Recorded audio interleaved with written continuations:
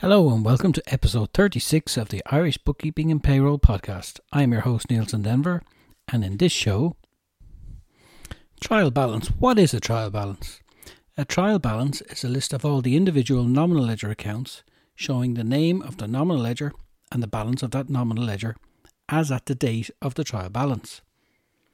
The balance in the nominal ledger will be recorded in the debit or credit column of the trial balance. The total of all the values in the debit column must equal the total of all the values in the credit column. What you are doing is performing a trial. You are checking to see if the value of all the debits balances equal the total of all the values of the credits balances. This is how the report got its name. It is a trial list of all the balances in the nominal ledger. If the total of all the debit balances does not equal the total of all the credit balances, then there is an error in the nominal ledger which must be found, or the balance or value in the nominal ledger account has been written down incorrectly in the trial balance. If you are using bookkeeping software, by the way spreadsheets are not bookkeeping software, your trial balance should always balance as the software is handling all the double entry transactions. If your bookkeeping software trial balance does not balance, then you have a serious problem and should immediately contact the software support department and get it fixed. In a manual bookkeeping system, you must check each individual nominal ledger account to see if you can find the error. There are some shortcuts you can use to help speed up the process of finding the error. 1. Compare the balance in your debtor's ledger control account to the total of the individual customer accounts. If the amounts are different, then there is probably an error in the customer's account or the debtor's ledger control account. 2. Compare the balance in your creditor's ledger control account to the total of the individual supplier accounts. If the amounts are different, then there is probably an error in the supplier's account or the creditor's ledger control account. 3. Compare the balance in your VAT control account to the VAT return for the same period. If the amounts are different, then there is probably an error on the VAT return or the VAT control account.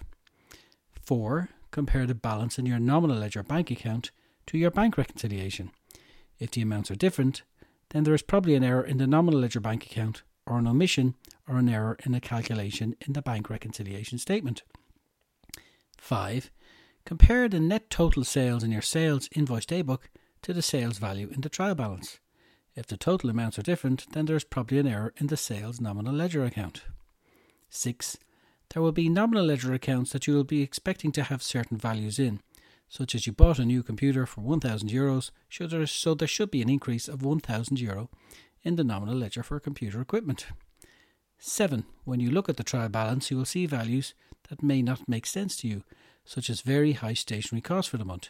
You should check these nominal accounts to see if there is an error in the nominal ledger for these accounts.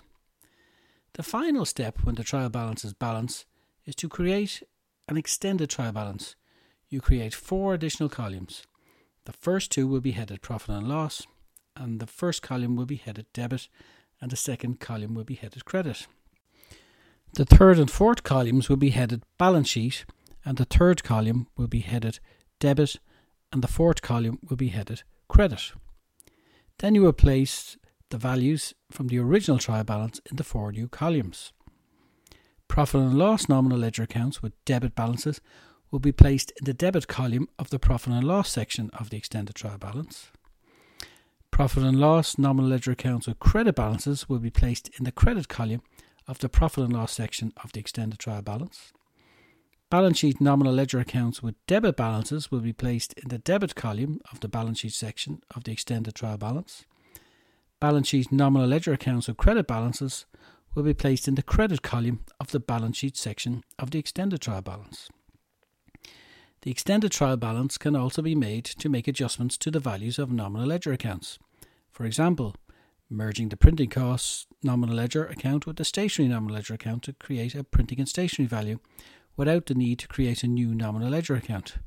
The full details of how this will be done is discussed in another article. The trial balance is the report that all of the other financial reports are created from.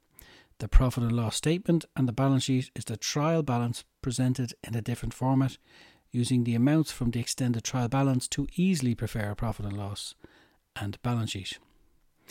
Do not try and prepare any other financial reports until you are sure that your trial listing of nominal ledger balances shown in your trial balance is balanced and correct. If your values in your trial balance are wrong, then all other financial reports created from it will be wrong. The accountant usually takes the trial balance created by the bookkeeper, and with it he creates the other financial reports. He also examines the nominal ledger balances, not just for the amounts, but also to ensure that the way sales, costs and expenses were analysed in the nominal ledger, to ensure that they are suitably analysed. For example, to ensure that the purchase of computer equipment was not recorded in the stationary nominal ledger account. The trial balance is the final report in the double-entry bookkeeping system. Its ultimate source of information are the books of first entry, the sales invoices daybook, sales credit note daybook, purchase invoice daybook, purchase credit note daybook, petty cash daybook, bank receipts daybook, bank payments daybook, and the general journal daybook. It is from these daybooks that the nominal ledgers are created, and then the balances in these nominal ledgers that are then used to create the trial balance. The trial balance is part of the double-entry bookkeeping system, and podcasts on related topics and the double-entry bookkeeping system are available for download. You can download more podcasts from the Bookkeeping Podcast Archives, or subscribe and download to us for free on iTunes. And while you're there, vote for us and give us a review and let us know how we are doing. And once again, thanks for listening.